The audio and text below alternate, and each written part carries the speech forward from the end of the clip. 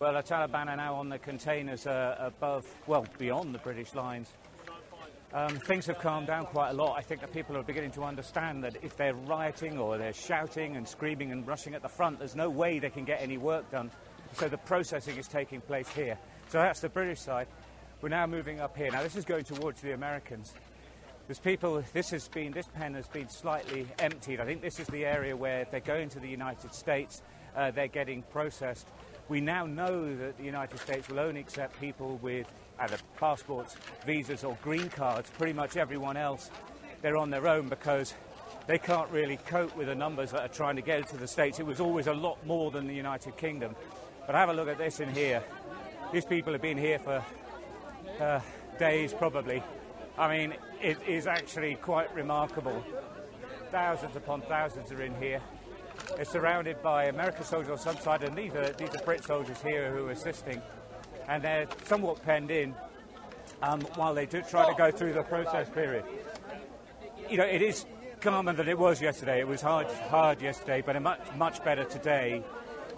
As I said, the message has to get through to the people that if you don't do as you're told and you don't just wait, there is no way they can process anyone. But it is pretty miserable in there. There's not much water. They've been there for hours, some of them days, and all the time you get that sense that, you know, this air operation, this relief operation has a limited time in it. There's much discussion amongst the politicians as to whether it can be extended. A lot of that will to do with what the Taliban has to say, but it's grim work, it's calmer, but that could change any time. Could change at any time. That's the latest from Kabul Airport. You noticed there's no masks. Where are all the masks? No COVID. COVID is suspended this week. Oh, in Afghanistan? Yeah, not just the British Parliament. Right, they didn't have any masks on? No social distancing. They were talking about Afghanistan? For the first time in 2 years, the entire British Parliament sat. And for the first time in 6 years, we're united on one issue. Unanimous vote in the British Parliament. With no masks? With no masks, no social distancing. They suspended COVID because this clearly is more important to them.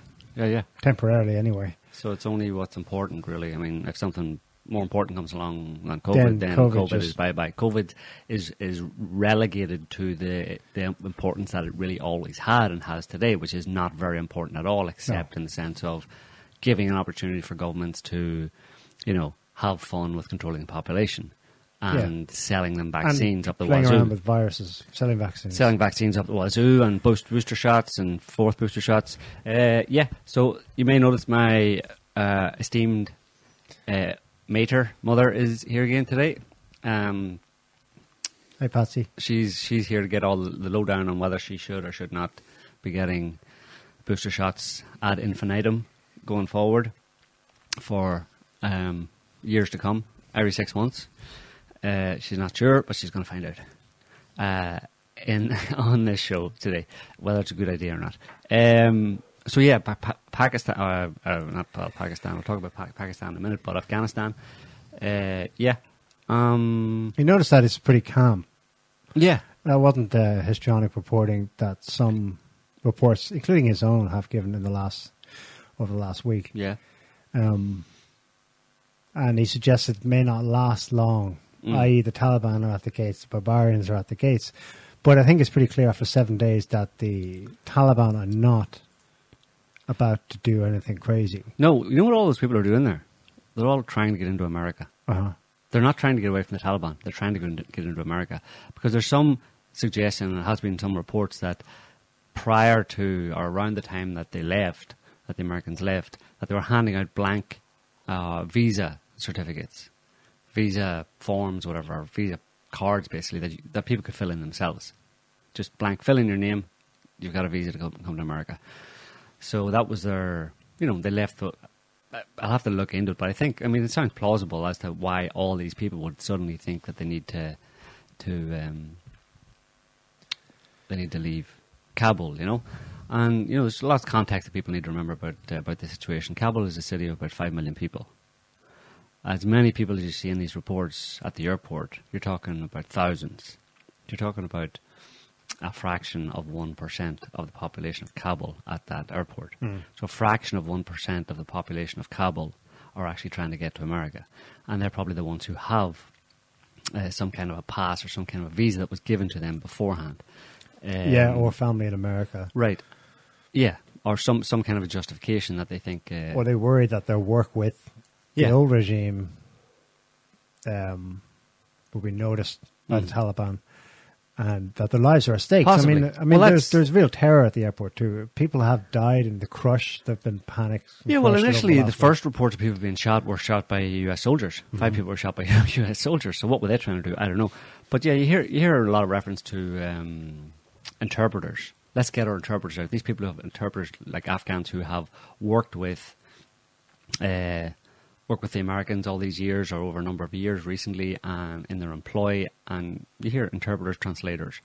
The problem with interpreters and translators is that's a nice term. In that context, it's a nice term for collaborators, basically, or people who actually turned against, in a certain sense, turned against their own people, or at least turned against informants, the Taliban. even. Yeah, they're informants. They're people who would go to houses with American soldiers and be involved in interrogations, possibly, but also involved in gathering information from the population and giving it to the Americans. So the Americans can then go and, Well, the CIA handed out God knows how much in hard dollars over the last 20 years in cash as bait. Come, tell us anything at all about anyone.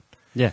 And so you see all this. That would entice people. Yeah, for sure. But you see all these bleeding hearts on Twitter talking about, do get these interpreters, and the people have served us so well and stuff. Yeah. How did they served you? But how do ordinary people, or how do some people in Afghanistan look on those people? I mean, it's a complicated situation. There's no nuance or no understanding, no real thinking involved for the most part, from the media or from the Twitterati when they're commenting on this. They don't really understand the situation. They don't think about it in real terms. They just think about it in their ideological black and white simplistic terms. They see them and they go, behind the dish dab and the man dress is an American just bursting to get out. Right. That's why he's desperately trying to get to the States. For sure, yeah. It's not that simple. I don't want to say anything that's, again, large brushes and stuff, but in parallel, what's unsaid by the Twitterati is that it's a fact that in Europe, by far, the single largest migrant/refugee group that commits crimes in Europe in the last 5 years plus are Afghanis, not the Syrians or anything like that. So what's the quiet part that has not been said is that there's also a counter pressure coming from European governments, European peoples anyway, and the United States as well, to not let tens of thousands of people coming in. So, well, they've had a bad experience with refugees. A lot of people have some people have had good experience with refugees over the past number of years, but a lot of them have had bad experiences with refugees, especially in Germany and, well, in European countries that allowed a large number of them in. If you remember, I know news cycles, you really only, what are news cycles now? 5 minutes now? Well, they're a day, maybe 2 days. You ask people to remember a couple of years ago, it's like, I don't remember what happened a couple of years ago. But if you think hard, you can remember refugee crises, and also in different countries in Europe, large number of refugees coming in, setting up camps in Paris, for example, camps, tents all along boulevards in Paris, for example, and stuff. But speaking of the Taliban, Scotty, there's a xinhuanet.com article I just want to pull up. It's just from today. That sounds Chinese. It is Chinese. That's propaganda. I know. Don't open it, Scotty. It's the Chi-Coms. Xinhua.net is it's probably the only one we have there from that particular website. It is a Chinese outlet. It's in the group I sent you. I can't find it because it's right in front of my There you nose. go, 'cause it's right in front of you. Taliban vows to have ties with all countries, denies kidnapping of foreigners at Kabul airport. So this is just a counter to the claims you're seeing from Western media over the past number of days. And if you just scroll down to the first highlighted text there, just a few bullet points. The Taliban said it intended to have diplomatic and trade ties with all countries around the world, including the United States. Taliban officials denied reports that foreign nationals were kidnapped near the Kabul airport. And US President Joe Biden once again defended this decision for the withdrawal of US troops from Afghanistan. So that's basically, the Taliban seem to be striking a fairly moderate tone, not just in word but in action. Yeah. They aren't doing anything horrible to people at Kabul airport. They could do a lot worse, obviously, and they're not. They've stated multiple times there'll be no recriminations and so on. Right. Today, well, yesterday probably, Afghanistan time, they were in talks with Hamid Karzai, the former puppet president, US installed president and former, he was on the board of some oil company. Unocal. He was at the beginning, just before 9/11. Unocal was an oil company, and there were other oil companies, American and British oil companies, involved in conversations, dialogue, meetings with Taliban representatives at the time in Afghanistan, so about 2000, late 1990s, 2000, about building a pipeline across Afghanistan down to the Persian Gulf, and apparently the Taliban, I don't know, they were offered the famous quote is that they were offered a carpet of bombs, or a carpet of gold, or a carpet of bombs, gold being the revenues from oil, or a carpet of bombs. This was a kind of threat: if you don't let us in to do what we want to do in terms of our geopolitical policies, that American government's geopolitical policies in the region, if you don't facilitate those, then, and the Taliban they dithered too long, or they prevaricated a bit too long, and I think a different agenda anyway supplanted that plan to make a deal with the Taliban, because there's a plan to the people who wanted to have a presence in Afghanistan, a military presence for a long term. They kind of prevailed. So I don't think those talks were ever really going to go anywhere, and obviously 9/11 became the justification for the invasion of Afghanistan, which, as we mentioned on our previous shows, I think last week, that was very much a part of Western and particularly US geopolitical goals and aims for its empire and for the world, basically for that part of the world.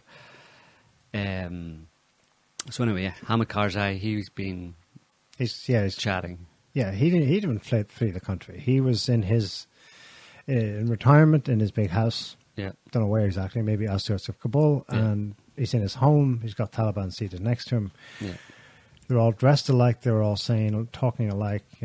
Peace, rebuilding the country, yada yada. Another small datum: the guy who fled, Ashraf Ghani, popped up in Oman. Oman. Where else are you going to go? But another oil-rich Saudi state, Gulf state. His brother does a swearing-in ceremony where his brother, also Ghani, formally, did some swearing-in, formally joined the Taliban. So he didn't flee. And these guys, they're all connected. I mean, Karzai, he's a smart player. He's been around since the beginning. He was involved in negotiating the first arrival of the first incarnation of the Taliban in 1994 to try and end, and it did work actually, it ended a civil war in the early 90s in Afghanistan, so that by 1996 they were consolidated under one government, Taliban version 1. But their entrance into the country from Pakistan was negotiated by Hamid Karzai. Then I think living in the US. Yeah, he was on the board of that oil company, Unocal. It's astonishing. The same figures that pop up. There's two big people we need to look at, but not in general, on an ongoing basis. There are two figures. Hamid Karzai is one because of his connections, and the other one is probably more powerful. Khalilzad, is that his name? Zalmay Khalilzad or something like that. Yeah. We talked about him last week. Through neocon, signatory to that infamous PNAC document. These are famous. These are the type of people. They're basically expats. They're basically former, because there's a long history that people really you can't. Afghan elites, genuine Afghan elites. You can't understand any of this unless you understand the history going back really to the end of the Second World War, after the immediate aftermath of the Second World War. You have to understand all of that to understand what's happening today. It's the same with anything, really. You have to understand history to understand where you are today. But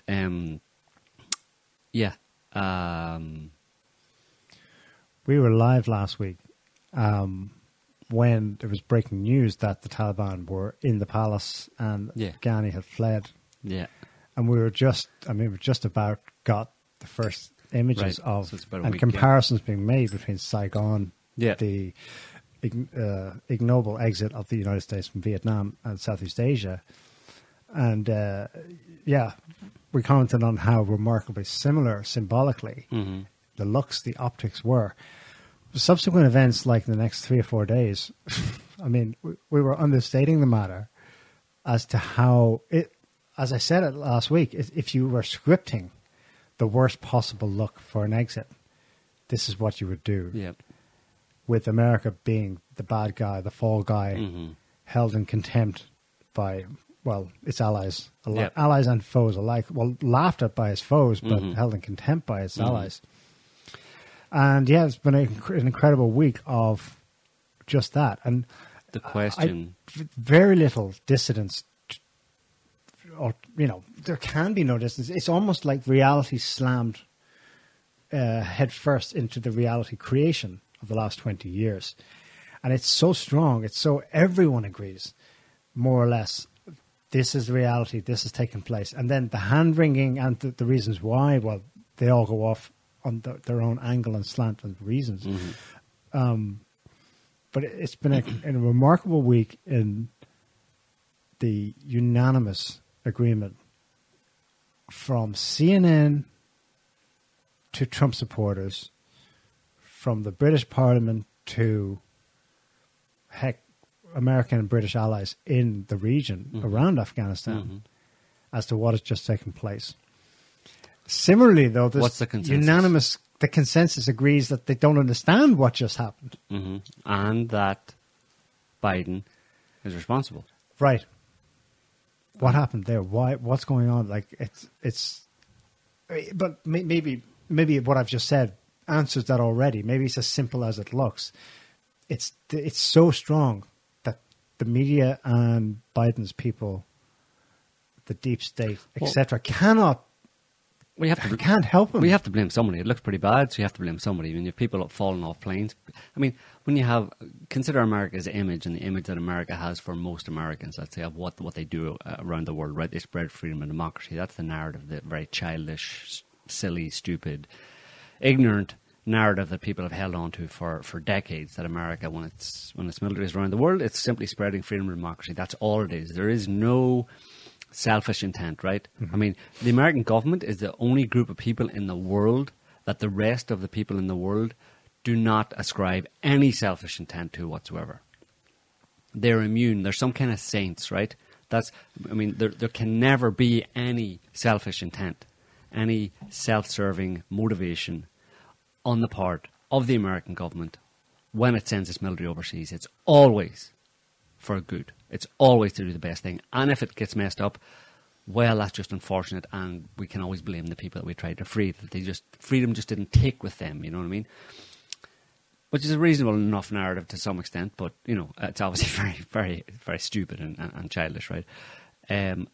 But the question as to... So that image that they have of America, and then the contrasting image of an American military plane flying up into the air and 2 or 3 people falling off it to their deaths, clinging onto it. You probably couldn't get anything more contrasting with the idea that American military presence around the world is about freedom and democracy, right? I mean, it's almost, there's something very poignant about it in a certain sense, because you could almost spin it as, we brought so much freedom and democracy and instilled so much freedom and democracy into these Afghanis that they were willing to risk their lives and lose their lives in order to get some of that freedom and democracy. You know what I mean? Just the mere presence of the American military and the American system in Afghanistan over so many years was absorbed by these Afghanis, and they just decided that it was better to die or risk death to get back home on. But then also the problem is it's a very negative image as well, because it's reckless, it's negligent, it's not doing the right thing, right? That's the fairy story version of it, right?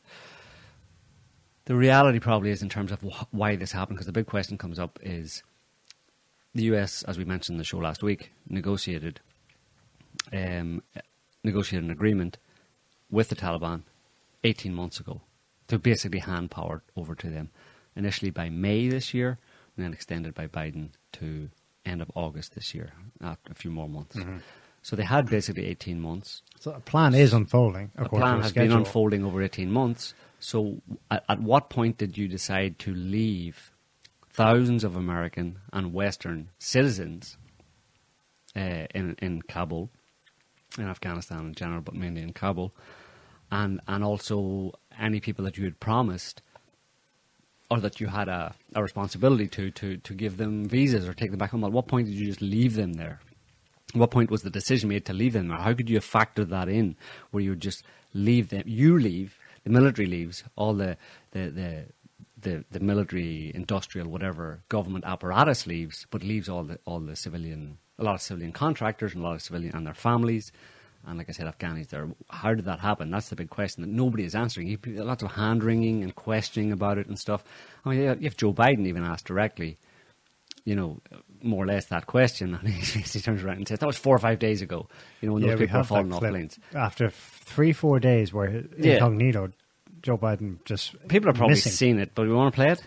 Yeah, let's play it, because it's so bad, but it's historic. Tell it up there. His interview with George Stephanopoulos on ABC News on Wednesday? Yeah. Thursday. I think it was 3 or 4 days afterwards. Right. Can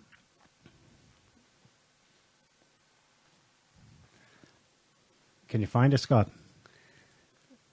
ABC? There it is. I think it's a YouTube clip. It's just 3 minutes of it. And it's devastating. And this is the edited version. Someone pointed out the transcript released by the White House actually has worse exchanges. Yeah. So ABC, before they published this on TV news and then on the internet, made sure it was just the worst, just the the best, least of the worst. worst Yeah, bits. the least worst parts. Yeah. But it's not just him, though. I mean, the White House as a whole was silent. Whenever a statement was issued, the State Department was saying one thing and the Pentagon was saying another. And then an anonymous White House source said a third thing. Like, they seem to be genuinely in a kerfuffle here. How does that happen? Well, I think that the point... On the surface, this is what it looks like. Beginning on August 5th, the Taliban rapidly started taking provincial capital after provincial capital. Mm-hmm. By August 15th, they're walking into the palace in Kabul. That's 10 days. Right. The plain fact chronology there is that they were surprised by the speed with which it happened. No, they weren't surprised by any of that. Obviously, they weren't surprised by any of that. I mean, they knew. I mean, they've been in the country for 20 years. Yeah. They know their enemy very well. They know where the Taliban are. They know that over the past year, basically, they've only had 2,500 troops, along with the quote-unquote Afghan army that completely kind of disappeared whenever those 2,500 American troops left. As many as 15,000. And the infrastructure leaves that army of supposedly 300,000 men just collapses. I mean, that's pretty remarkable, right? You've trained over how many years? 300,000 soldiers, and they suddenly just disappear overnight. Obviously, the U.S. government, individual the people who are overseeing the occupation of Afghanistan, the mission, I should say, it's called a mission, right? It's kind of like a religious thing, a mission. Yeah, the religious it is mission, a missionary type. The religious mission, American mission in Afghanistan, they know very well the situation. They know what's going to happen. They plan for it for 18 months. They know what the Taliban are going to do. And they probably agreed it with them. Yeah, that's so. That's what we have to ask. But the answer to that question is the question here is not why were all those people left there. It's that, well, that is the question, and the answer to it is, or the question rather is, why are we having all these scenes of people clamoring, massive crowds, gunfire, chaos at the airport and people falling off planes and stuff as they try to... That's what they didn't expect. That's the only thing they didn't expect. They didn't expect that there'd be so many people, and it's mostly Afghanis, desperately trying to get out. Of course, there are 40,000 Western people who are also trying to get out. Germany's got 7,000 people alone. Yeah. And they haven't made a dent. They're sending planes. The thing is that would have preceded normally the evacuation of those people. Not evacuation, just the repatriation, the coming home one could have proceeded normally, and probably would have proceeded normally, and was part of an agreement with the Taliban that would proceed in a normal, calm, orderly fashion, except for the fact you had masses, relative, very small percentage of the population of Kabul, but a significant number of people nonetheless, who all desperately wanted to get out as well. They were the ones who weren't told. You know, the ordinary people who were in some way associated with the American occupation of Afghanistan, and even ones that weren't, because, like I said, apparently there were people handing out visas basically to all and sundry. You could blank visas, fill in your name, and you can come to America. And they probably didn't expect the crowd, the large numbers of people who would flood the airport and had that reaction of a kind of a desperation and a fear. Maybe I don't even know if it was fear. People think they're spinning it in the media as fear of the Taliban. I think it was desperation to go to America. I don't want to be left here. Sure, a little bit of fear of what kind of situation, what kind of rule the Taliban would impose, but they wanted to leave the country, and they saw this as a last opportunity for them to leave the country. And I mean, you're talking about the madness of crowds here in a certain sense. I mean, you can explain the chaos at that airport just by the madness of crowds. Everybody rushing an airport to try and get on planes that weren't available, and it was that crowd that wasn't expected by the Americans when they left. They didn't expect that their leaving would have that. Would provoke that response. Are you suggesting that's the only X factor in this? That the only thing that threw it off? Yeah. Okay, but then that's the why Occam's razor explanation.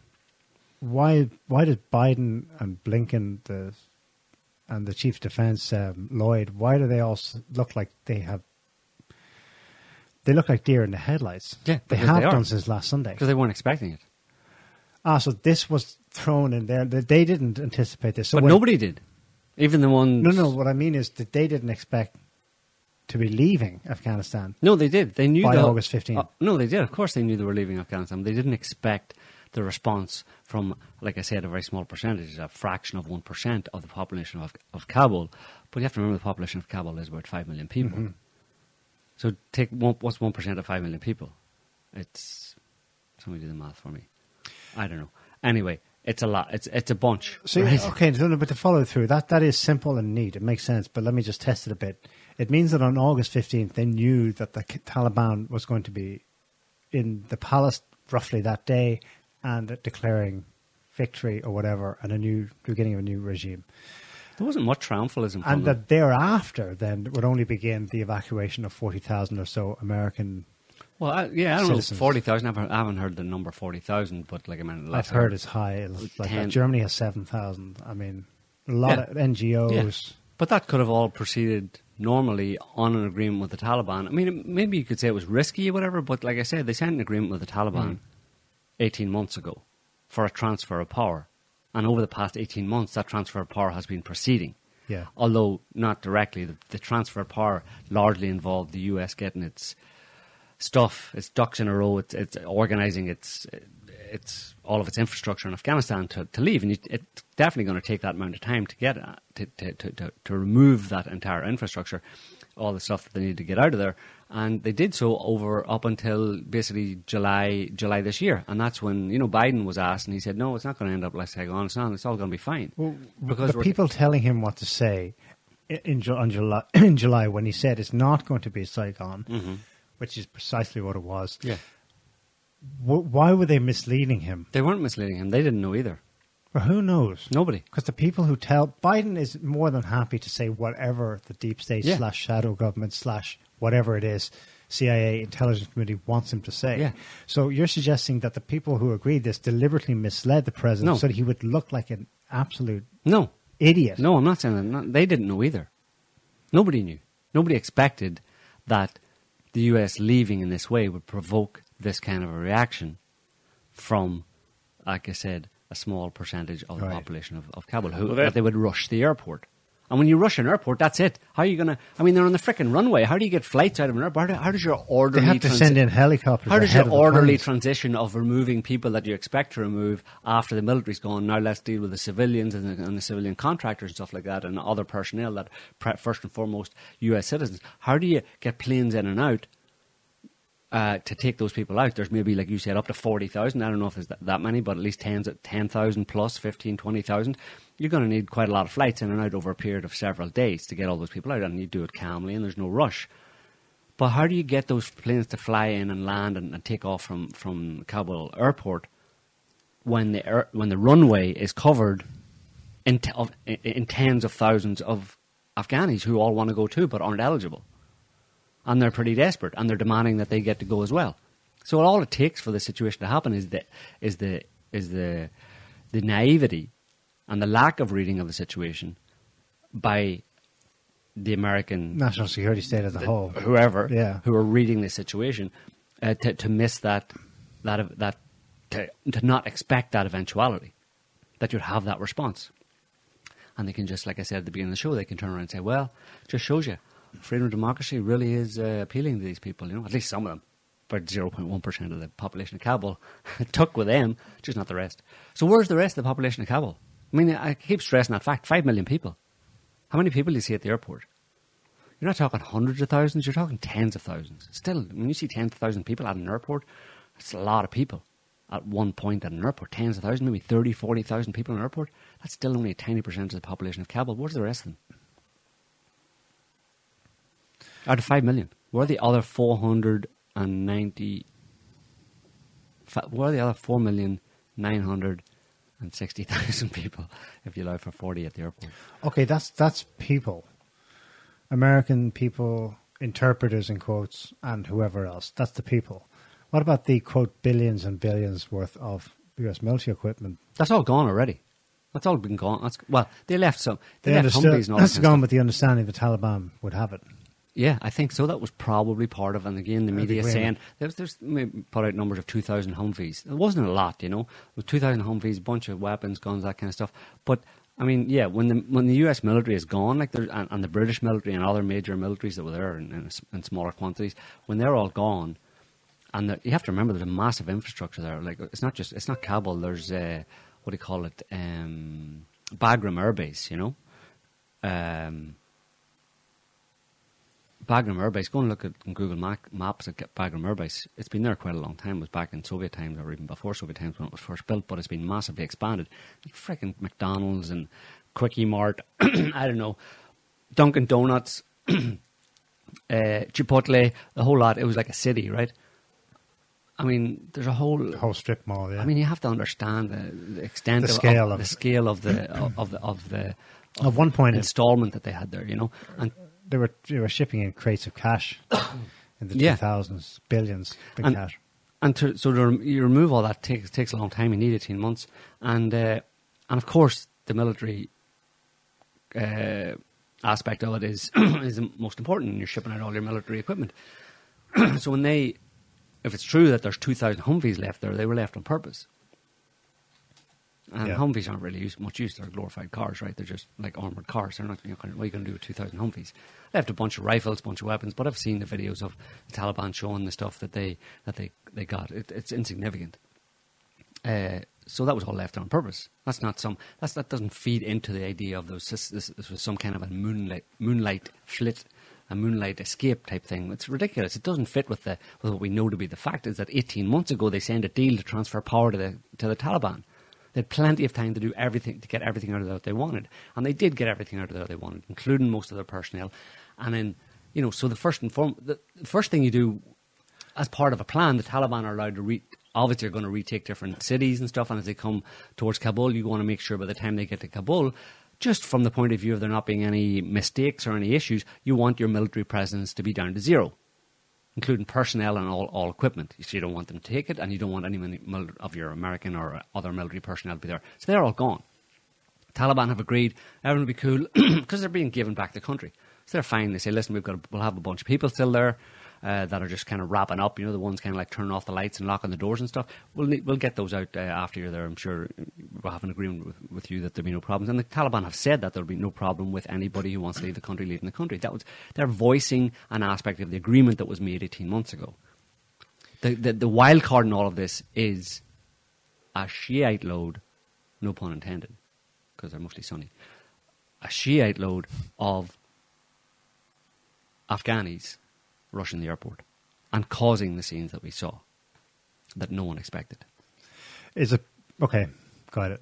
Is it possible that in addition they did not expect the Afghan National Army / government behind it to fall so fast? No, they probably did. I'm sure they I had say that because in the Financial Times' recap of similarly historic moments, they write it was 3 years after the Soviet withdrawal in 1989 that its Kabul ally fell in 1992.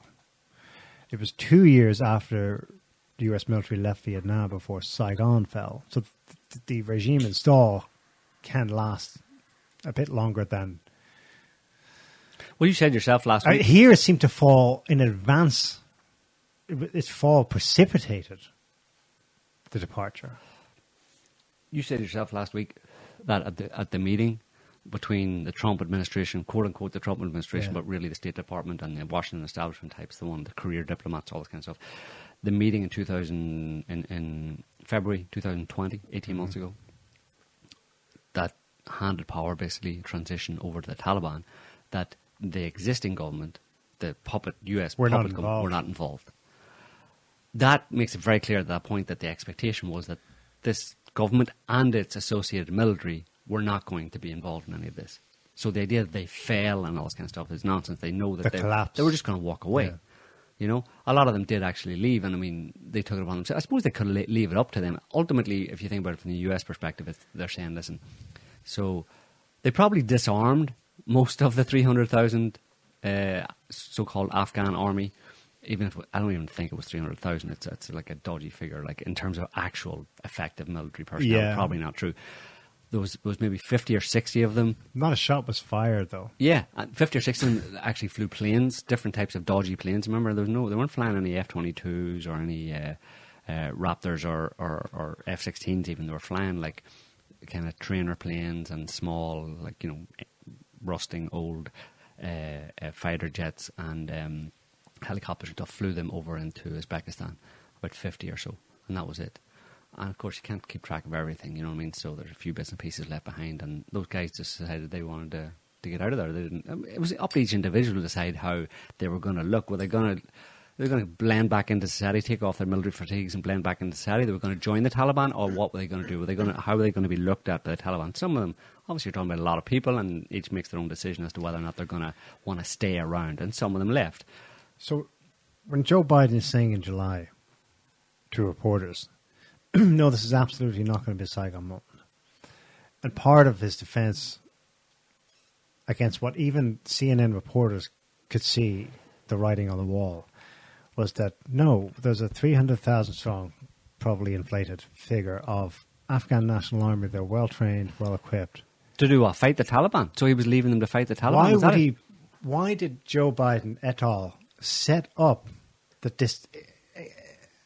Did they unwillingly exacerbate the momentousness of what took place last week because they completely held the line on an information reality right up until the footage was coming in last Sunday? Mm-hmm. Yeah. He lied. He knew better. But then this week he looks like he... Again, you have to remember the only thing that looked bad was all of those people at Kabul airport. All of the footage you're seeing is people at Kabul airport. Well, there's also the fact that what he was boasting was that, no, the regime isn't about to fall. That's ridiculous. Yeah, he said that in July. Yeah. It's not about to fall. It's not going to happen. There's going to be some kind of orderly transition. What is that? Orderly transition to what? Look at the terms of the agreement. It's an orderly transition to the Taliban taking control of the country. So in that situation, what do those so-called supposed 300,000 Afghan troops that are basically part of a puppet regime, what do? Do they fight the Taliban? Well, they didn't. Did they join them? At all. Well, but in that situation, was Joe Biden saying that He didn't explain it, but what was the narrative there? What was implied was that the Taliban are evil and that they would fight to defend their homeland. To defend this government against that the US had terror set up scourge for them. Yeah, well, apparently But not. that narrative wouldn't fly in No, Afghanistan. and I don't think and they anyone knew worth that their salt wasn't- has to know that. And I think except Joe Biden isn't worth his salt. And Joe Biden is the president who knows very little. He knows very little in general. He knows a bit about corn pop and if, kids sitting on his lap and stroking his legs in the pool and stuff. Don't bring that up. And about challenging people to do push-ups and stuff. But that's about it. And in terms of what's going on in the world and foreign policy and stuff, he knows even less. He's not part of the loop. Like, you can imagine someone like Joe Biden who really can't string a sentence together may have some kind of, early stage dementia. You imagine an intelligence briefing with that guy? Imagine sitting down and trying to tell him what's going on. Would you even bother? It's got so bad that, it's always been the case that the White House and the president were largely ceremonial roles. At least in previous times, though, you had a president who could actually understand what you were saying and get it together and stay on script and repeat it properly. But he may well have been told what was likely to happen. But Joe had his own ideas about it. He had his own kind of fuzzy-brained thoughts about it. And so when it comes to Joe Biden, all bets are off. He doesn't really...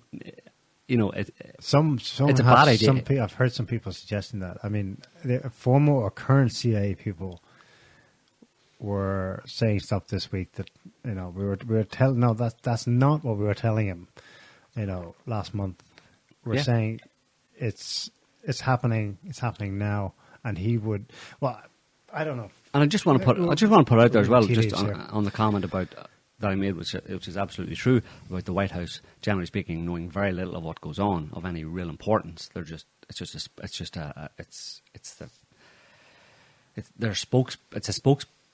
spokesperson's house. It's the president is the ceremonial leader and just says what he provides the appearance of a hierarchy and the representative of the people and stuff. But that's hasn't been the case for a very long time. Except it could have been something like that, though. There's an attempt to make it what it claims to be the White House, which is the house of the commander-in-chief who makes the decisions and leads the country and actually directs policy, domestic and foreign. That happened under Trump. Trump, fool that he was, decided that it says that I'm in commander-in-chief and I make decisions, so I'm going to go ahead and make decisions. I'm going to take your advice from the different agencies, but if I don't like it, I'm going to ignore it and carry on.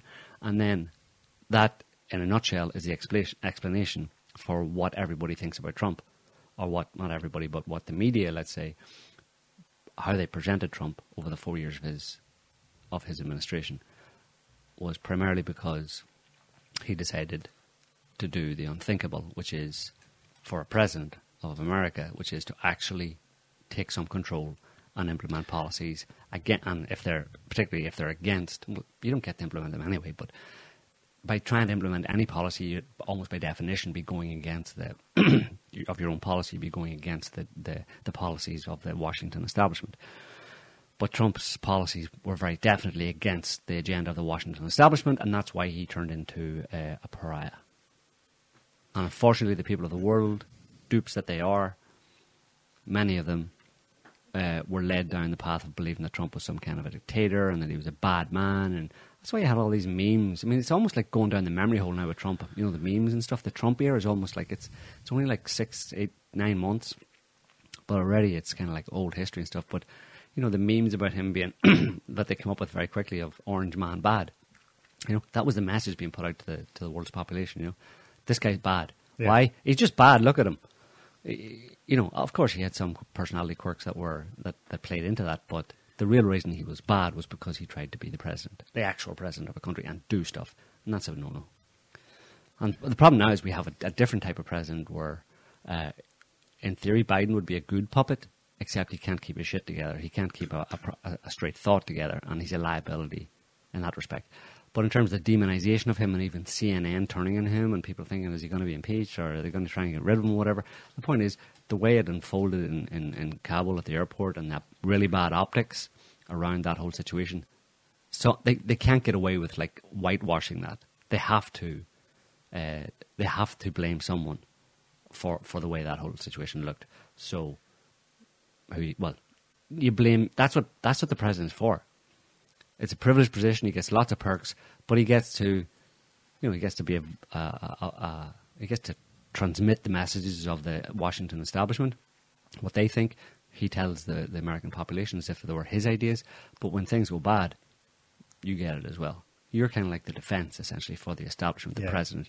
If things go wrong, you will take a lot of heat, and if necessary, we will boot you in order to protect ourselves. Pretty simple. Yeah.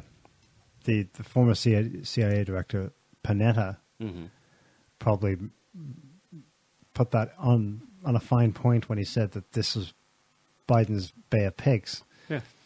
And reminded the president via his interview on Fox News that when the Bay of Pigs occurred under JFK's watch, he took responsibility for it, even though it was dumped on his lap by the CIA, with a view to forcing him to declare war on Cuba, which he refused.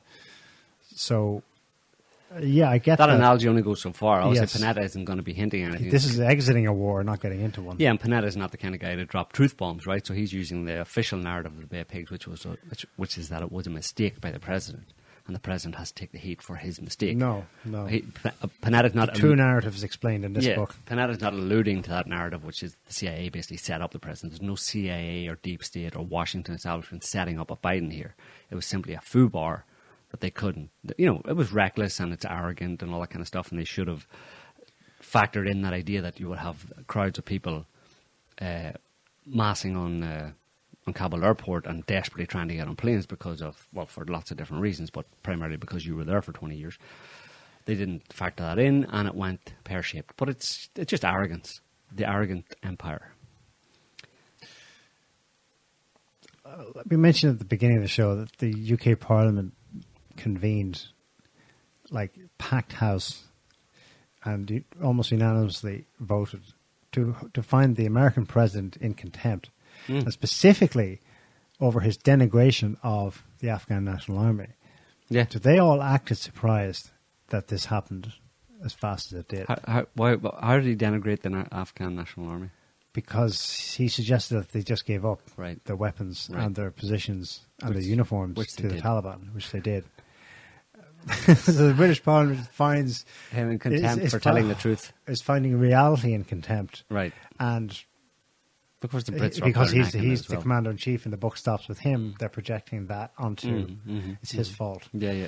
But then similarly, so Tony Blair is.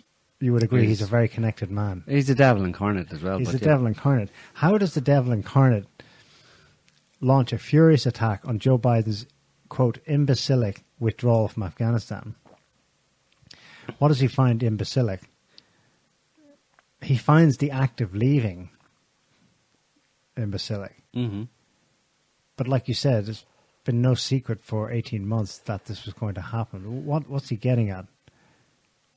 It's kind of grandstanding and virtue He's signaling. grandstanding based on the scenes that we've seen. He's virtue signaling, yeah. And of course he loves a good bit of war, and he's the kind of guy who he was instrumental in the launching of the war on terror after 9/11, the invasion of Iraq, the slaughter of Iraqis, the invasion of Afghanistan, the slaughter of Afghanis, the occupation of those two countries. Tony Blair was front and centre in all of that, so it's no surprise that he would want to say, let's stay forever, because I like war. I like domination and control, and it's his pet project. Tony Blair's a guy who's been hanging around forever, trying to kind of stay relevant, and his only relevancy is that he's a warmonger. So he's finding it hard to find relevancy with that as his, as a calling card. Hi, I'm Tony Blair. I have blood in my hands. Can I still be relevant? No, but he does a good job. He finds some traction with some people, So these Western elites are upset by the optics. They're not upset by the act of leaving. No, and ceding influence in Eurasia. No, they understand. Yeah, of course. And the Chinese and the Russians and stuff have explicitly said that now that the Americans are out of there, we can get on with the business of, stabilizing the entire region, incorporating Afghanistan into the region, and stabilizing the government there, and doing some good business together and all that kind of stuff. So the Americans obviously know that, and they've basically given up. The Americans have given up on their imperial designs, basically. They figure that they've delayed it, like we said in the show last week, they've delayed it for 20 years, delayed it long enough to the point that there's a new agenda in a certain sense. And that's one thing that I would go as far to suggest, although we'll have to wait and see how it pans out, but that this leaving of Afghanistan marks an end to traditional American imperial designs in the world, because this is the center of the world. You have to remember, Afghanistan is effectively, it's called the center of the world, and it's almost exactly the opposite side of the world from where the US is, and it's geopolitically has been for hundreds of years extremely strategic in terms of the great games that the empires played and all that kind of stuff. So for the US to be withdrawing from there, and they've already more or less gone from Iraq and Syria, they have a few bits and pieces hanging on, but the whole thing there is settling down into a new reality. And from Afghanistan was the last kind of frontier outpost. Yeah. And now that that's done, it does definitely, I mean, I can see how it would look, and probably is a marker in some respect. Now, we talked last week about how we were using the reference of Northern Ireland, where we had that screenshot from the book about the testimony of people on both sides of the conflict in Northern Ireland, talking to someone in the State Department during the peace process in the mid-90s, where he was told, these politicians in Northern Ireland were told that, listen, peace is going to happen in Northern Ireland because we have a new agenda coming up, which is the war on Islamic terrorism. And this was in 1995, 6 years before. He didn't quite say that, but he did say the war on Islamic something. The rise in Islamic fundamentalism. Right. That's where we're sewing up the exchequer, i.e. we're redirecting resources to something much bigger. It became very quickly the war on Islamic terrorism, so that's obviously what he was referring to, right? Yeah. He's talking about a war. So they were wrapping up the exchequer, the British exchequer, wrapping up British troop involvement in Northern Ireland and military expenditure in Northern Ireland in order to redeploy it to the war on terror, war on Islamic terrorism in 2001, after 9/11, that galvanising event. Now, I think it's reasonable enough, it's speculative, but it's reasonable enough to suggest that this may be another wrapping up in the same way, a wrapping up in a bigger way of this last period that we've been in over the past 20, 25 years of the war on Islamic terrorism in America spreading its largesse around the world. That's being wrapped up and has been wrapping up over a number of years, but Afghanistan is a definitive closing, let's say, a marker closing of that period.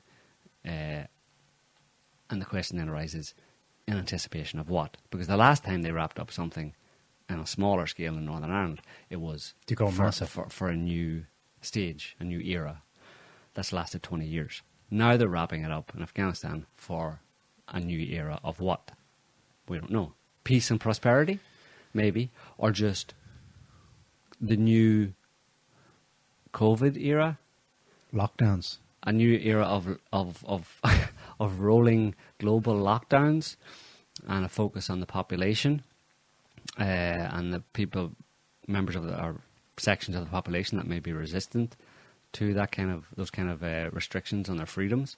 Is that what is coming next? Is that a new era?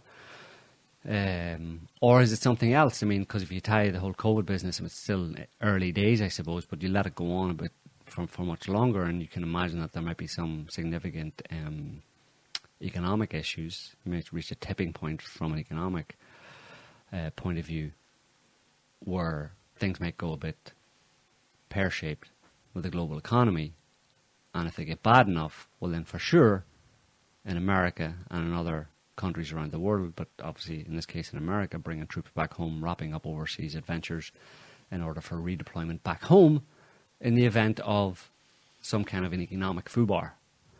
Because if you do have an economic crash and an economic crisis that is unprecedented in modern history, in a country like America, obviously other countries as well, but in a country like America, 320 million people, how many troops do they have? How many troops Standing is that? army, million? 2 million. 2 million? How many how many soldiers is that? How many soldiers is that per person? One for every 170, 60 or something. You need a lot of military resources to deal US with is unique, though. domestic crisis. What about other countries? France doesn't have anywhere near enough soldiers. No, Germany, absolutely not. no. But yeah, So that's all just speculation. But definitely, I think Yeah, but the point that we're making is that it's a marker event. It's a change. It looks like the end of an era, basically. the end of an era. And what's coming next, don't know. Is it the end of the road for reality creation, in the sense of that infamous quote from 2004? I mean, I have it here. It's believed to be Karl Rove, right? Talking to Ron Suskind, New York Times reporter in 2004. Quote, "We're an empire now. When we act, we create our own reality. And while you're studying that reality, judiciously as you will, we'll act again, creating other new realities, which you can study too. And that's how things will sort out. We're history's actors, and you, all of you, will be left to just study what we do." What is there a strategic gambit at play here? How does the US, after 70 years of doing what it's doing, just retreat like that? Are we overly paranoid and looking for what's the hidden motive? Well, it could be positive. It could be a good thing. We have peace and prosperity for a while at least, or it could be something that they're preparing for something. And that's what I'm saying. It's speculative, and we don't really know what's coming down. But it's definitely the end of an era. And as we've seen in the past, one era leads into a new era. What era? If you're sitting here right now and looking at the current climate in the globe and what's going on, what era do you think, or would you imagine that we're going into? It's a bit dystopian, no? Yeah. Police states. It's a fair enough Arrests like in Australia last week. It's only a police state for some people, though, and maybe only for a minority of the population. There are an awful lot of people out there who don't mind what's going on, who are quite happy with it, who are passive. I mean, of course, they have an eye to it. It'll be over at some point, but still, they're not really. In Australia, talk about Australia being. Australia's right now in another. Australia is like back last April and May right now. Remember what it was like April and May? Going out 1 hour a day for shopping, exercising within 5 kilometres or 1 kilometre, whatever it was of your house. No going over to anybody else's houses. All non-essential. Don't talk to your neighbours. Don't talk to your neighbours. Now drinking. This is the country that gave us neighbours. Yeah, I know. Yeah, ironic. And so it's basically back right now. It's back in April, May last year. What the rest of us were experiencing in April and May last year. So it's pretty rough, like for it to be going on, because they experienced it in April and May last year as well. So it's like rehashing it. So you can imagine how people are pissed off with it, because people are expecting this thing to be alleviated as time progresses, get better and better. But when they put you back to square one after 18 months, it's a bit annoying, at least for some people. A lot of people feel secure beneath the watchful eyes, as that phrase. And again, that's like, the fact that I can say that. That's true. There's a lot of people, the sentiment they have of these extreme restrictions on their freedoms and extreme control by the government.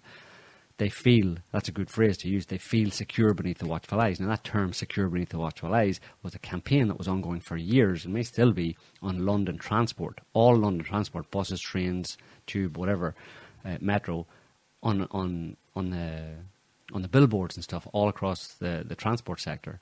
They had this sign with an eye on it, and it said secure beneath the watchful eyes. And that was related directly to terror attacks and bombings in London, particularly, for example, in 2007, the London tube and bus bombings, to reassure people. So, for me, there's a link, there's a segue between the way people have been conditioned through terrorism and terror attacks on Western soil in particular, but around the world through the media, highlighted to everybody of the threat from Islamic terrorism. And here we're talking about Islamic terrorism again. The conditioning of people through that fear-based, it was direct, blunt instruments. It was like attacking people. A lot of people died or killed, and most other people were traumatized to one extent or another by it. And that's been going on since 9/11 and increased over the years up until 2000. What was it, 16, 17, 18? Well, the last one was maybe 2018, 19. and then it just all went away. And a lot of people said that, since COVID came along, it seems the jihadis, the jihadis who know no fear and are willing to blow themselves up, were suddenly afraid of COVID because terror attacks pretty much came to a halt as soon as COVID appeared. Yeah. And it's the same fear-based programming. Basically. Even in Syria. I mean, the core between the two, the link between terrorism and COVID, in terms of how it's affecting the population, is that it confronts people in a very brutal and blunt way with their own death. And it instills in them a fear of their own mortality. And you can't go any further than that. That's your trump card. If you're aiming to control a population through fear, then your trump card is you can talk about all sorts of other threats with climate change, this, that, the other, bears, I don't know, murder hornets, whatever you want. But when it's you, citizen, are in mortal danger, and here's examples of it, and here's other people dying in the way that you might die, well, that's it. You don't have anywhere, you've nowhere else to go. You've gone as far as you can go in terms of state control of the population through fear. And you better hope it works. If that's your agenda, you better hope it works, because you don't have anything else to use. And if people get used to it and overcome their fear of their own death, well, then you're in trouble. But some people will never overcome the fear of their own death. And some people will always want mommy and daddy government to take care of them in as coddled a way as possible, really, There's loads of stuff. You can read it on Twitter, read it in articles and stuff. People saying explicitly, kind of miss lockdowns. And it's, that's a problem. For me, that's a problem. When I see me and other people, us here, and other people, a lot of other people around the world who are very much against lockdowns and don't want, and like my mom, like I mentioned last time, that her and many other people like her feel that they've been harmed by lockdowns, psychologically, emotionally harmed by the lockdown process.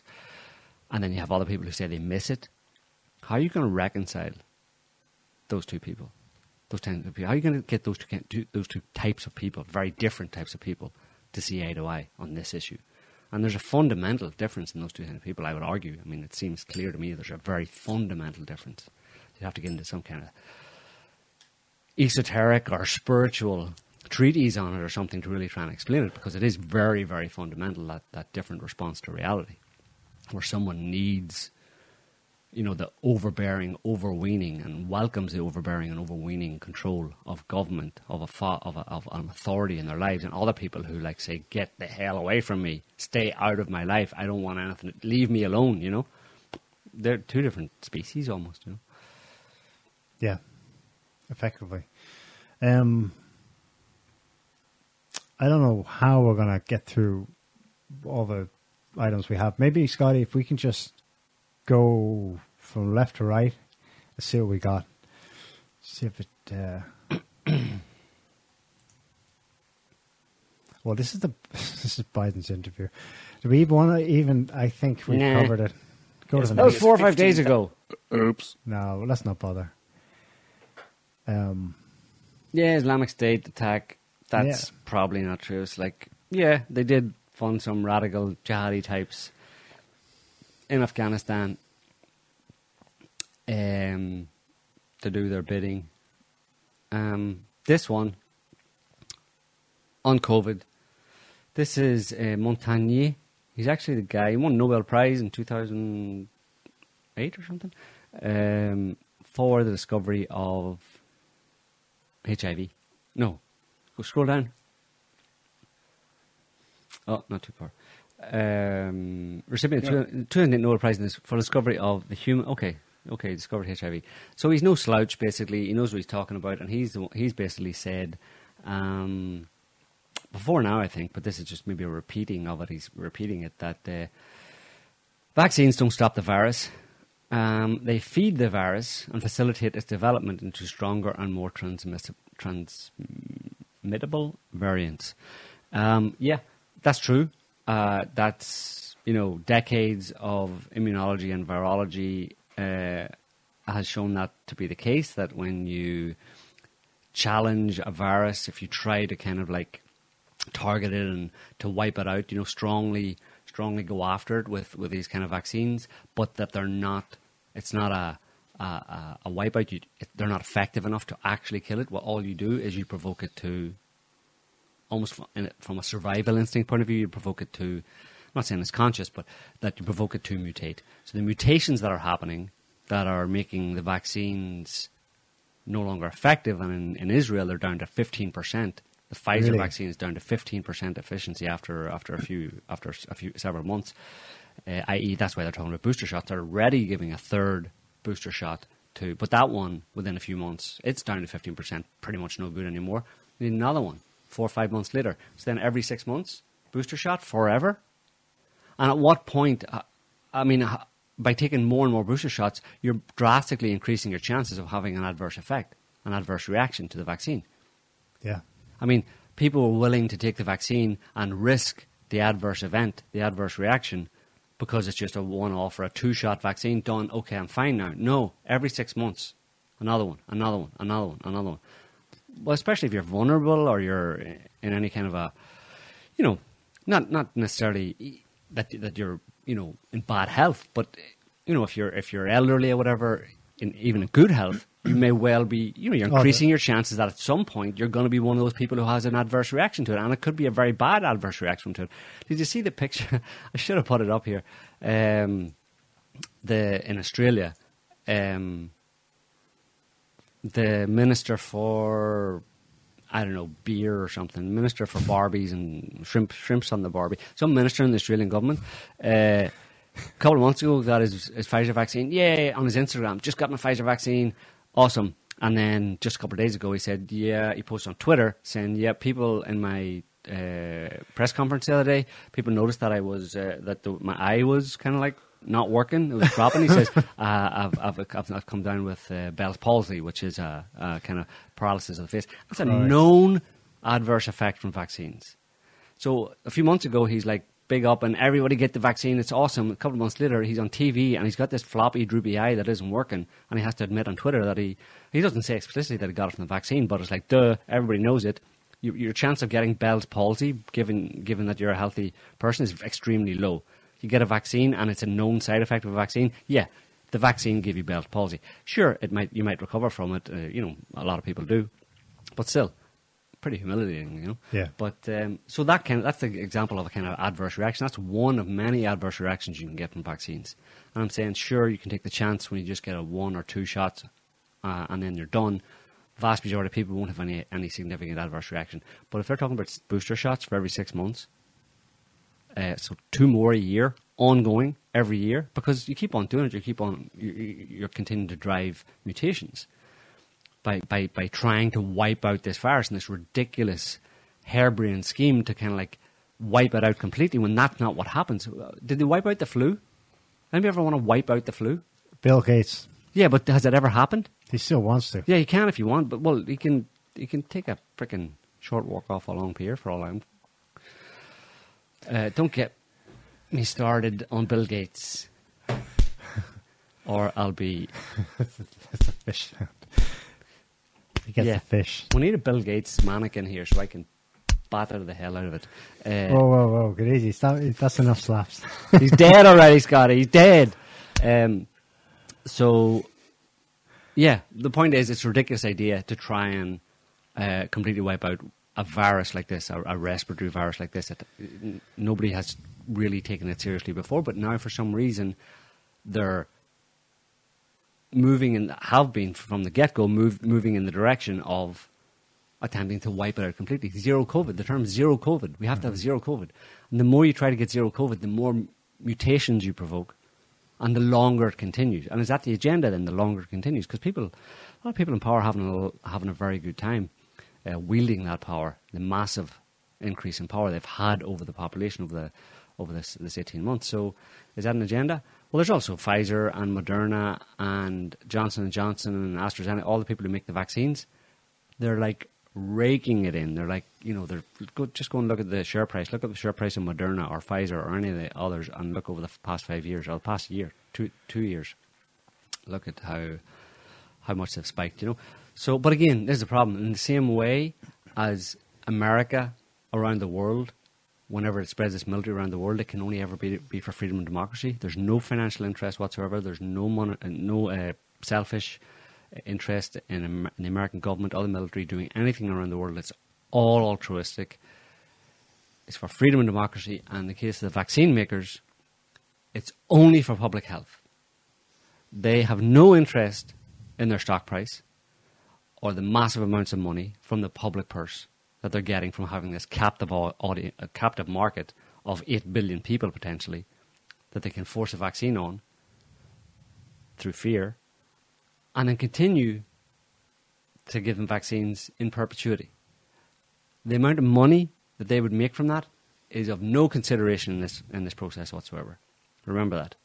Everybody should remember that money does not matter to people at all, especially people in positions of power who like money a lot. They really don't like money. They only like your public health, and that's all they're interested in. Just like Fauci, Biden, all the rest. You know, this is why I need a bigger fish to slap a lot of people at once. Because that is a narrative, although they don't express it explicitly like that, that is clearly the narrative that's going through people's heads. That they have this ridiculously childish view of the world and other people. Stuff they ascribe to other people. They ascribe selfishness to the other people, to their neighbour. That bloody neighbour of mine, he's a selfish bastard. He's always trying to get money out of me. They know that that's part of human nature. Put that person in a position of power over them. No, he's perfect now. He would never do that. Yeah. How can you run a world like that? How can you run a human society with people who are so stupid? Yeah. Who are so ignorant? It's a blind spot. It's not just a blind spot, but I mean, yeah, and they can get away with it in normal times, but in bad times, that blind spot becomes a deadly blind spot. It's dangerous, not just to them, but to everybody else in society that has to kind of go along with them or is pulled along with them and their ridiculous, naive allegiance to people in positions of power and denial of the simple idea that people in positions of power would have any selfish interest whatsoever. I need a wall, to bang my head against. I don't need a fish anymore. I need a wall that I can just and a head banging noise that I can just. No, fish is no good. I need anyway. It's a good thing this show title and blurb says nothing about COVID. YouTube was perfectly happy with us discussing last Afghanistan, week. yes, and beating up on Biden. Yeah, well, we're like the mainstream media, right? They all beat up on Biden. Even CNN having a go at Biden. You're allowed to do that. Can I go back to that a second? Go. I don't care. Surely, whatever. Surely they You want to go to Biden, you mean? No. Afghanistan. It's worse than that. This blind spot, the projection onto authority to look after us, safe under the watchful eyes. It's critical that in our current configuration of things, it's critical that the US president, especially one that's keeping out that other guy, Orange Man Bad, is upheld as the moral arbiter of right and wrong, of forget who gets to live and who gets to die, emperor style. Yeah, and he's competent. And he has to appear competent. But you picked the wrong person in Joe Biden, yeah. What about Kamala? Well, we had someone here, a comment from a viewer. The question is why the media covered all the people at Kabul airport. They could easily have ignored it, but they didn't, and they've humiliated Biden. Mm-hmm. And then in the commentaries, in The Economist, in the Financial Times, they said this is a massive hit against America's moral standing in the world and the standing of the West. Yeah. They talk about the fear of chaos and lockdowns are needed to control the virus, right? We know it's probably analogous for control of people and their behavior, especially if we're going into topsy-turvy times where potential for economic upheaval, climate migration, for real, not like in a fake sense. Why are they undercutting their own core narrative that requires a stability for their own positions in power? I mean, what's been presented to people in the last week is the question, in their heads is, what do we need government for? Or at the very least, short of that, we need to get rid of this one. Trump was emboldened enough to tweet or put out a formal statement that got tweeted, because he's banned on Twitter, that this guy needs to be impeached. And he had a lot of support across the board. People wondering, like, among Democrat base, this is bad. This is really bad. We need to do something. Yeah. Why are they undermining it? Well, I don't know. I mean, I can't be sure. It could be just the whole thing falling apart because the whole edifice is corrupt and it's falling under its own weight because they're telling so many lies that it's not sustainable in a general sense. And everyone's feeling truthy or acknowledging the truth. Well, also, I mean, you can't. I don't think it'd be possible to. There's not such control where you could censor events in Kabul, right? There's gonna be someone. I mean, they don't necessarily have control over the Chinese press or the Russian press. They're going to put it out there, and then so it's going to get on with social media. It's going to get out onto the Twitter sphere and on Facebook and all that kind of stuff. So then the media looks remiss. The Western media, if it just ignores it all, they're going to why are you ignoring this? It starts to look worse for them. So they have to cover it. And when you're given a really horrible situation that looks really bad and it's really graphic in the sense of people falling off the side of planes, off the side of American planes, American military planes that were there to bring freedom and democracy, without a parachute, apparently. How do you spin that to the good? You can't. So you have to maintain some credibility. You have to actually report on it as it actually is, right? Biden gave him an out. One of his statements this week was that, look, he got truthy. He said, look, we were always going to get out. We had to get out. 20 years is too long. Who gave him an out? Biden gave the media an out. The intelligentsia an out.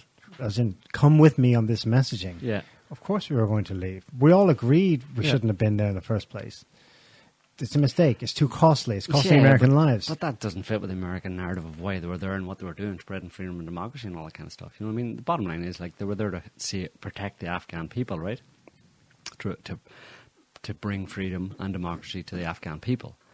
And in the end, they up and leave. And you have all these people, Afghan people, saying, we want freedom and democracy. And America just leaves and says, sorry. And the ones hanging onto the plane fall off. And nobody gets freedom and democracy. I mean, it's it undermines the whole narrative is the thing. So you got to report on it and try and spin it. And I think, CNN, they were bashing Biden, but they were still fairly, they came from it's a very low bar for them, if you know what I mean, in terms of how they generally report on anybody, any White House that they support. They don't have to try too hard to look like they're bashing the president. Do you know what I mean? So I don't think certainly it wasn't. They weren't spelling it out in the way that it actually was. You know what I mean? In terms of the full truth of the situation. None of them went into the history or explained. Obviously they're not going to explain that America was there for imperial reasons and they were never interested in freedom and democracy in the same way they were never interested in freedom and democracy in Iraq. It's all one big racket, and that the people who suffered as a result of it were the Afghanis that they were supposedly, protecting, and the Iraqis and the Syrians. You know what I mean? You're not going to get the media to do that. That would be a kind of more complete truth-telling of it. For them just to kind of criticize Biden a little bit is really letting him off lightly in context. You know what I mean? Right. From what it could be, But, they had to report on it, is the answer to that question. They couldn't have just ignored it. They don't own all of the media in the world, do you know what I mean? And it would have clearly got out, do you know what I mean? Unless you're talking, you have to go into some global conspiracy then to clamp down. Western media is overwhelmingly dominant. Yeah, but you don't think China and Russia media would have taken the opportunity to make America look bad? Or the Iranian press, they would have jumped on it and would have had RT correspondents down there and Chinese daily correspondents down there and putting it up on their Twitter feeds. Uh-huh. And then CNN is like, shh. It's like, CNN, did you see that video? Are you not even there? Why aren't you there? You're part of the American troop withdrawal. Are you not reporting on this? Are you denying? Is this censorship? Are you you know what I mean? You can see how they have to report on those things, you know what I mean? In the current, techno world where stuff gets spread around the world and in seconds everybody gets to know what's going on, but there's some good news from the Toronto Sun, Scotty. If you can, the first word is burial. I know that doesn't sound like good news from the... it's a little red icon. Yeah, burial costs for Canadians killed by approved vaccines. Covered. Sorry, burial costs covered. So, yeah, this is good news that the Canadian government has decided that they won't force the people who they forced a vaccine on and then died. They won't force their family members to pay for the burial. Yeah, but good luck getting a doctor to say it was the vaccine. Yeah, but in the ones that do, at least the Canadian government is stepping up and saying, you know what, that vaccine that killed your loved one that we forced him to we manipulated him to take, we're gonna pony up the funds for the burial. I mean, it'll be a basic casket, right? Won't pay for the gold lined one, but the gold plated one. That's a bribe in place of a criminal trial, Yeah, basically. they're heroes. Those people who died from taking the vaccine are heroes. They're martyrs to the cause of public health. They did the right thing, and they may have saved, who knows how many they saved. Trillions. Trillions of people. Well, yeah, they'll say they saved generations of humanity Right, for exactly, 1,000 yeah, years yeah. to come. They should erect statues to them. That's coming. save Wait yourself. till you see it. It's Fauci statue. Yeah. More good news. Actual good news in a way this time. Jerusalem Post. There's not much good comes out of Israel these days, but certainly not right now when the Israelis are shooting Palestinians as we speak. But look it up in case you missed that one. But Jerusalem Post, it really says COVID-19 could be treated for under $1 a day. That's a lot cheaper than a coffin, no? And it's not through the vaccine, because vaccines are way more than $1 a day. It's in the picture, ivermectin. Oh, they discovered A it. 40-year-old parasitic, anti-malarial, and other things that's been used by hundreds of millions of people around the world over the past 40 years. It's on the World Health Organization's essential medication list. And it's over the past 18 months, it's been roundly condemned by Fauci and everybody else as some kind of a death pill or something if you take it, despite the fact that, you know, pretty much nobody's ever died from taking it, and it's been very effective. So anyway, this study in Israel, and it goes from, if you scroll down, double-blind study between May 15th last year through the end of January this year. Doesn't say, I think it might say further on down how many were in the study, but it's a fairly sizable study, and pretty much it's effective. 89 eligible volunteers over the age of 18 who all were diagnosed with coronavirus, and they were given, half of them were given ivermectin, half of them were given a placebo, and the ones who got ivermectin had a much faster recovery time and less severe effects from COVID. But that pill, and that's just one study, and there's been several other studies done showing that ivermectin is very effective. It's certainly something that you would give to people where you had no other option, but, you know, maybe, I don't know, you know, just sending them home to try and figure it out themselves. Why not give it to them? But ivermectin has been roundly condemned because of just pure propaganda coming probably ultimately directly from the vaccine manufacturers, because it's a direct challenge to the vaccines that, you know, you don't, if you start coming down with COVID symptoms, take some ivermectin. You've got a good chance of getting over it very quickly within a few days, and it's all good. Don't need a vaccine. Isn't that a little weird? Because that article says nearly 89 people, half of them got a placebo, half of them got ivermectin for. Nearly 72% of volunteers treated with ivermectin tested negative for the virus by day 6. Yep. In contrast, only 50% of those who received the placebo tested negative. Yep. So of those 89 people, half of them were given a sugar pill, and they still tested negative after 6 days. Well, yeah. But that shows you that people have an immune system. That's the other aspect that we're talking about here. That makes the article worse. Yeah, well, you're not allowed to talk about... you're not allowed to talk about the fact that people have immune systems, and that immune systems, although we did talk about it previously, the fact that immunity, there's a lot of information and data coming out now that immunity, natural immunity to COVID is significantly better than the immunity you get from from the jab. Somebody's guilty bottom line of is- medical misinformation because the FDA this week said anyone who thinks taking ivermectin, which is for horses only, they said, is stupid. Yeah. Well, you know, it's not for horses. I saw that So- on Twitter as well. It's not for horses only. Go and look it up on Wikipedia. It's for malaria, and it's been used for 40 years in hundreds of millions of people. I mean, the level of whatever, it's just bullshit. Horse. I see somebody saying, "What are you taking horse medicine for?" Dude, go and look up Wikipedia if you trust Wikipedia, or look up anywhere else. I mean, the level of discourse around this is like less than infantile.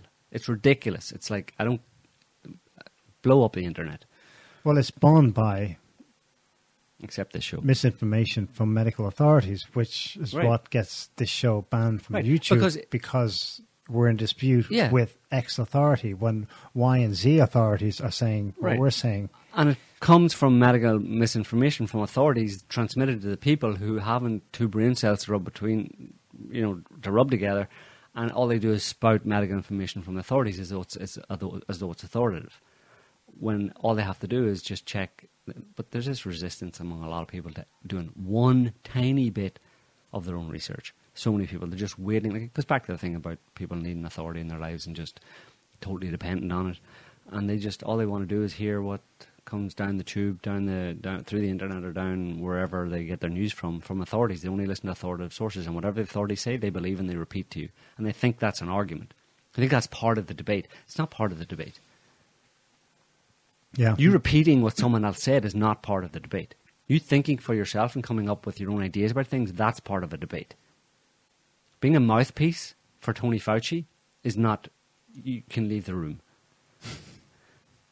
The worst part is they don't remember that what they're saying is what Fauci said from this week, but what they're saying next week is different. Yeah. Because that's what Fauci said this week. Yeah. And there's no recall at all Right. of a distance between the two things. Yeah. Yeah. Let's shoot through some tabs. I want some diversity. After you, Scott, Just shoot through them all at warp speed there, Mr. Scott. Half impulse power. this happened in France. So the French COVID pass is kicking in. Initially, they said you could not buy anything in malls and shopping centres without the that might be COVID one. pass. Then they said actually you can, but now in practice you can't. So they have hired private security at the entrance to shopping malls He's an enforcer. to not let anyone without the COVID pass into the premises. It's not ubiquitous across France, but in some malls, Yeah. there's more and more videos surfacing like this. It seems to be spotty in different places. Yeah. Maybe some companies are piloting it or something.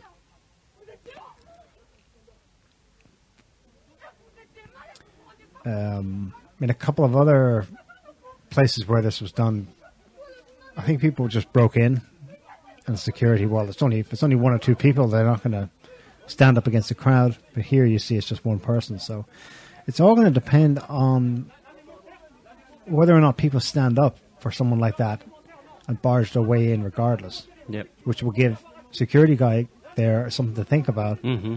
and reconsider his job position. Yeah.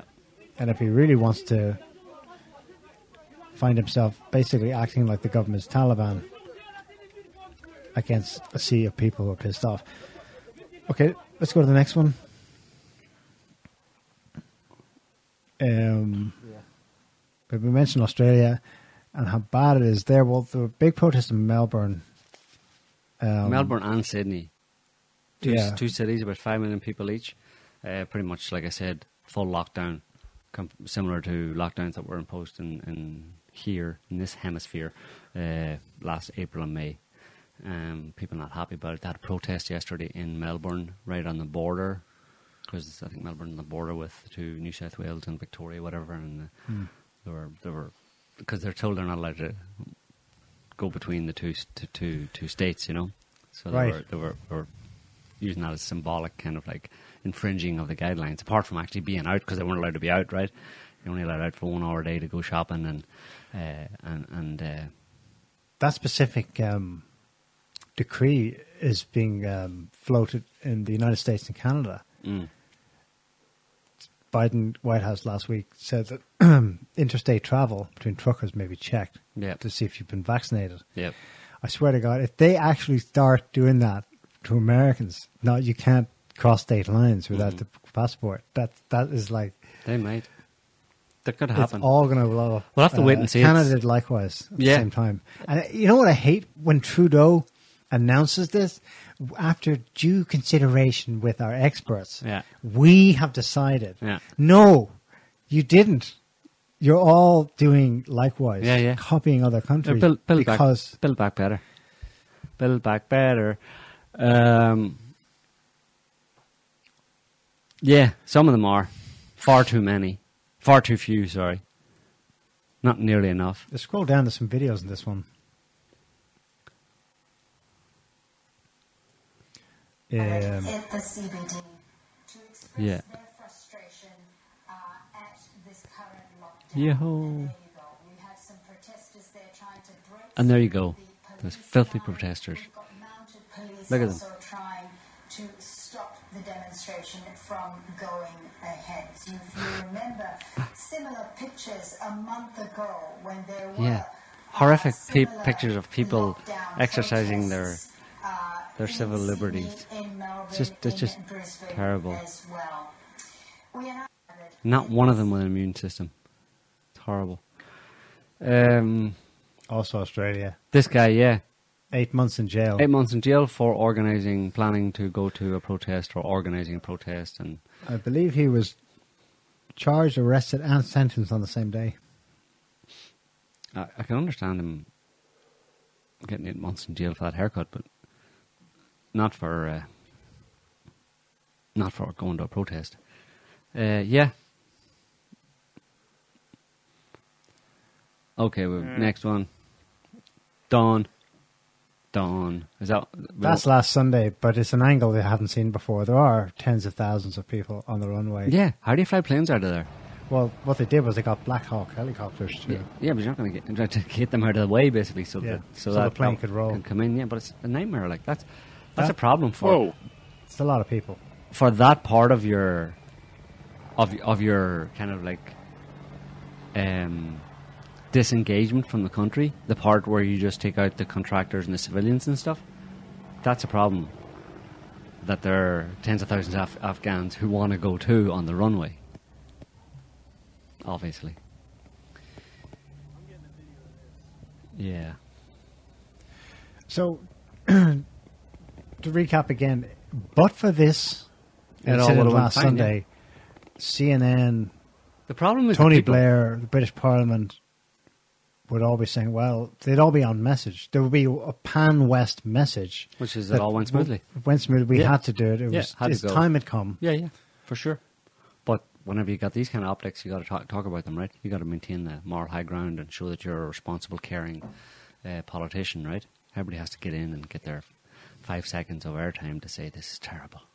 The humanity. Oh, the humility. Anyway, what else we got? Yes, the Mohawk is not approved by me. Biden's presidential scrutiny is never before Afghan chaos. Yeah, Yeah, that's just what we mentioned. That's the CNN coming down pretty hard on Biden. yeah. So is Trump. You should Cover sit of The on Economist last week. Biden's debacle. Well, Biden's debacle, it continues the narrative that this was actually Biden's decision when, it hides the whole Washington establishment that oversaw this whole situation for the past 18 months. So it's good to have Fall Guy, though. One guy, dump it all on him, especially if he's an old guy with burgeoning dementia. He's an easy target. So, whipping boy. This is him countering. Again, he's doubling down on their official July position. Yeah, well, General Mark Milley is saying, no. He's saying after the fact, this is a couple of days ago, we had no clue. he's been to too many boot camps, that guy. There's something wrong with him. Because I've seen him, Mark Milley, before. He's the guy who is into critical race theory as well. And transgenders in the military. So, think And he sees he's white supremacist. Well, this may actually be strategically relevant. He Yeah. thinks one of the number one problems for the United States is white supremacy. Yeah, exactly. Yeah, he's on song. So he's mind programmed. I'm going to go out on a limb and say he's a Manchurian candidate.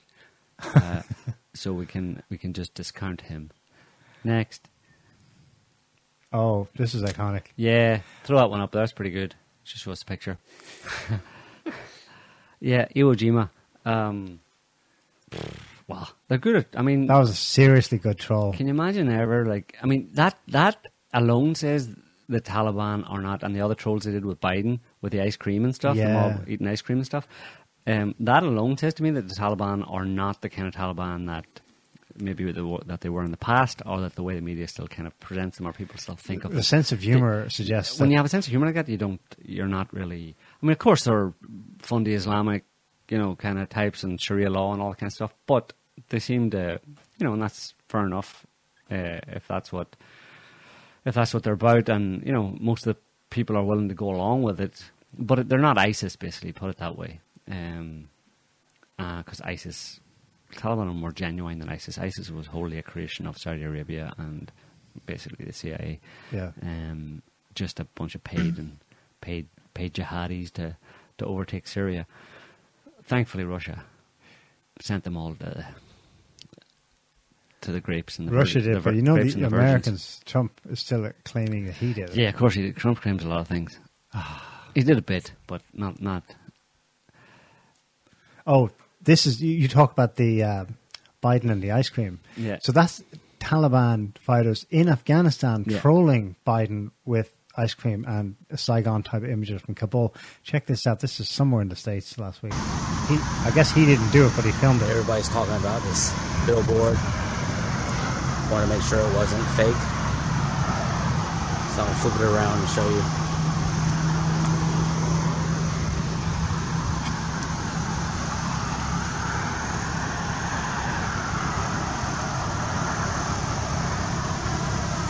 Zoom, zoom, zoom, zoom, zoom. Oh my god. Somebody paid for that. And that's it. It rotates with like 7 other ads, Yeah. so it's a couple minutes before it comes back. That's freedom right there, yeah. It's uniquely American. Oh no, there's one there where he's hiding. Go back. You just go past the Scotty. Further on. He's hiding behind like a Venetian blinds there. Where you been, Joe? Biden been hiding. Biden been hiding. Yeah. Well, it's good that you can still... well, you can do that in a lot of places, actually, if you want. Well, in France, you see what the guy who owns a billboard company was doing the last 2 weeks. He's got Macron as Hitler. As Hitler, yeah. Yeah. Premier Gentleman's Club of... I mean, that's where Biden hangs out as well. So that's the end, yeah. Widows matter. Okay, Next. next one. This is us just going through a bunch of stuff here to see what's been in the news this past week. We won't listen, but this is Lara Logan's on Tucker's show, and she makes the obvious to us case, but news still in official circles, to MSM circles, that hang on a second, what we just saw happen in Afghanistan isn't just circumstance, random happenstance, rather. No. We chose to do this, and we're choosing Yeah. the continuing horrible footage we're seeing from Afghanistan. It's our choices, Yeah. which Well, as we discussed, I wouldn't go so far as to say that. I think the most rational explanation is that they weren't expecting all of those Afghanis Right. to flood the airport and So that's what's put wild. it out of. Yeah. Because if they knew that was probably going to happen and let it happen, and knew therefore also the result was that it would look very bad for Biden, that implies that someone within the Washington establishment is Right. working against Biden, which doesn't really fly. No. So sure, they knew what they were doing all the way up to that point, but that was the one wild card. But again, it's just it's not a positive. It's a negative in the sense that it's reckless. They should have expected yeah.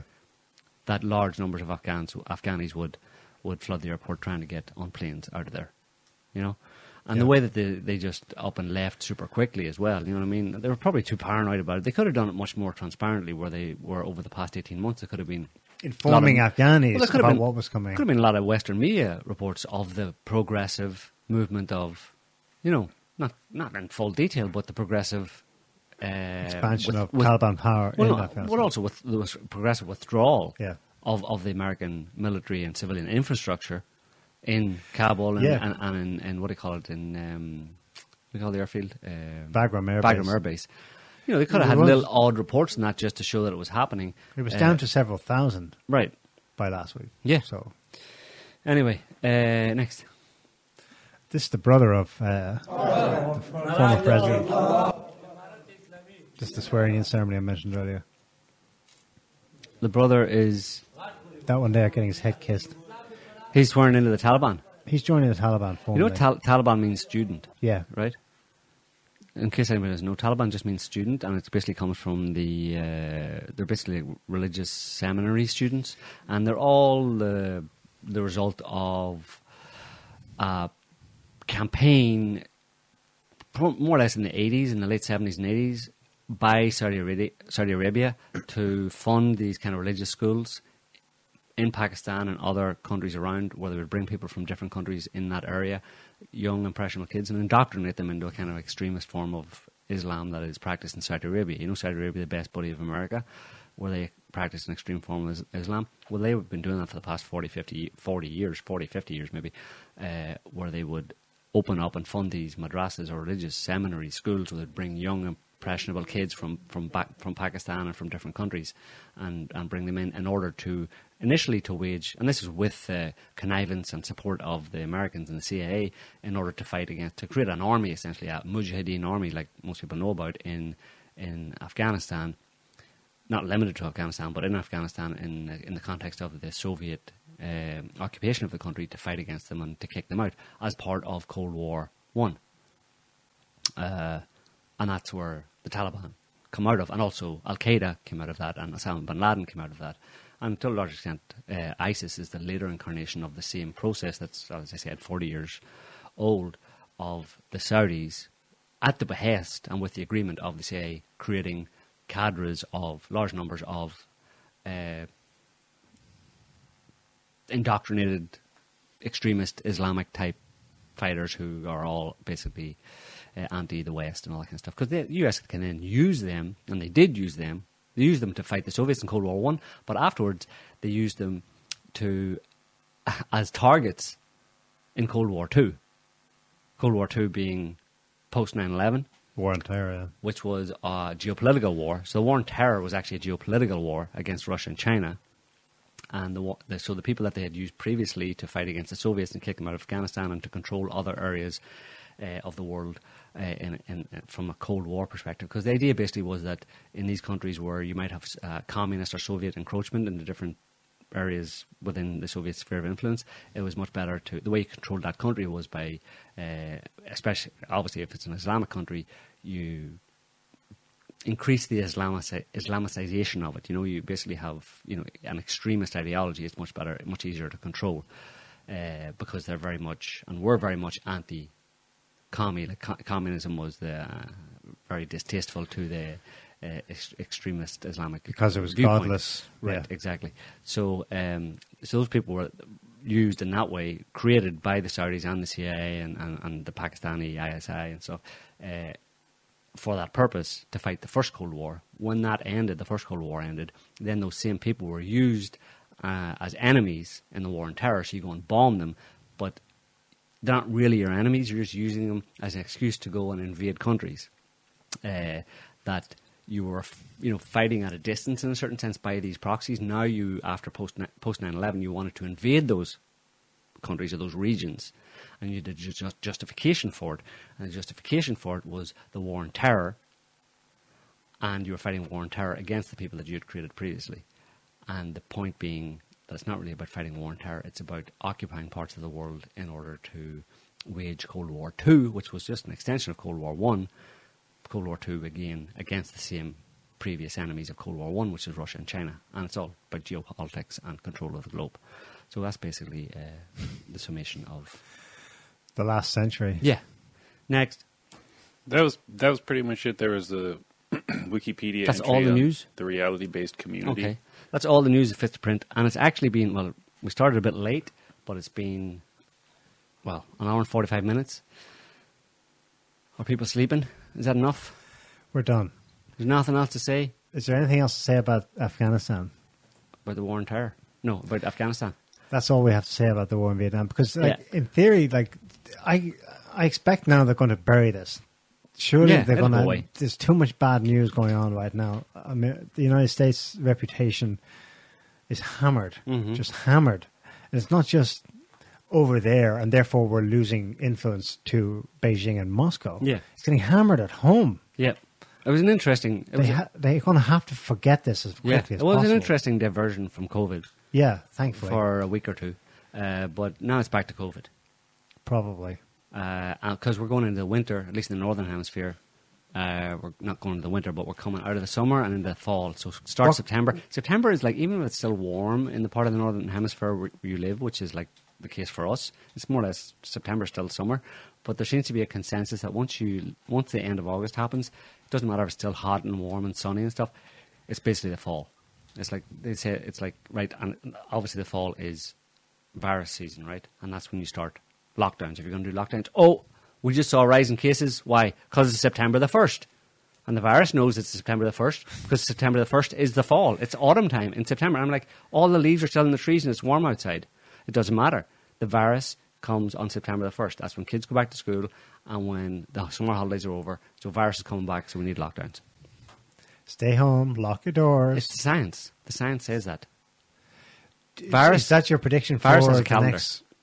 What's your Well- prediction? What's happening in the next few weeks? Based on our previous More experience, which lockdowns. isn't very long, it's only 18 months old, but based on what happened last September, I'm speaking directly from Well, that the only happened experience in of late what happens. October. Well, they start talking about it in September when Right. kids go back to school, kids wearing masks, all that kind of bullshit, you know what I mean?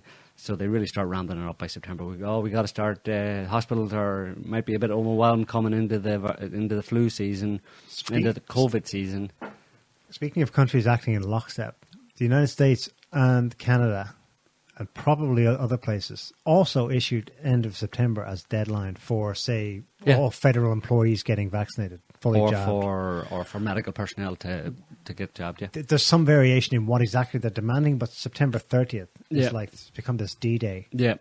But then you have a build up to that basically, so they start the whole campaign. So basically by the end of August, once the last day of August passes and you're in September, then you start the cycle of bullshit starting. And they've set it up in this way, so you'll have a month of September of people ramping up what you just talked about are people going to get vaccinated, are federal workers going to get vaccinated? What about the healthcare professionals? Are we got to push and to get them to do it? What have they done to get people to get vaccinated?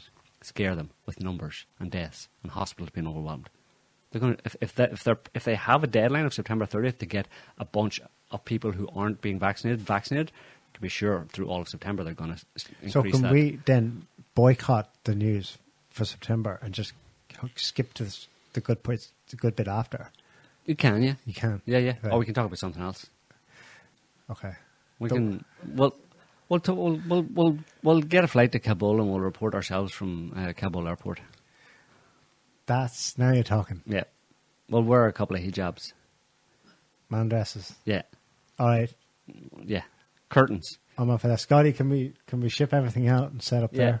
Yeah, we can get sworn into the Taliban too, like Yeah, that yeah, one for guy, sure, yeah. like the brother of Yeah. the. I just want the funky hat. Yeah. Goat herder hat. I'll have a few of those. Anyway, it's all good. We'll see what happens. Yeah, so thanks for watching, listening, commenting. Don't forget to like, subscribe, and share this video as much as you can.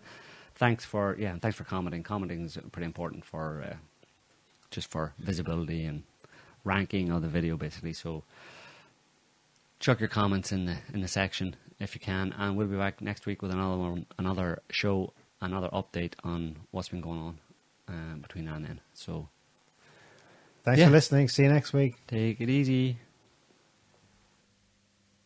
Can't stop the signal now.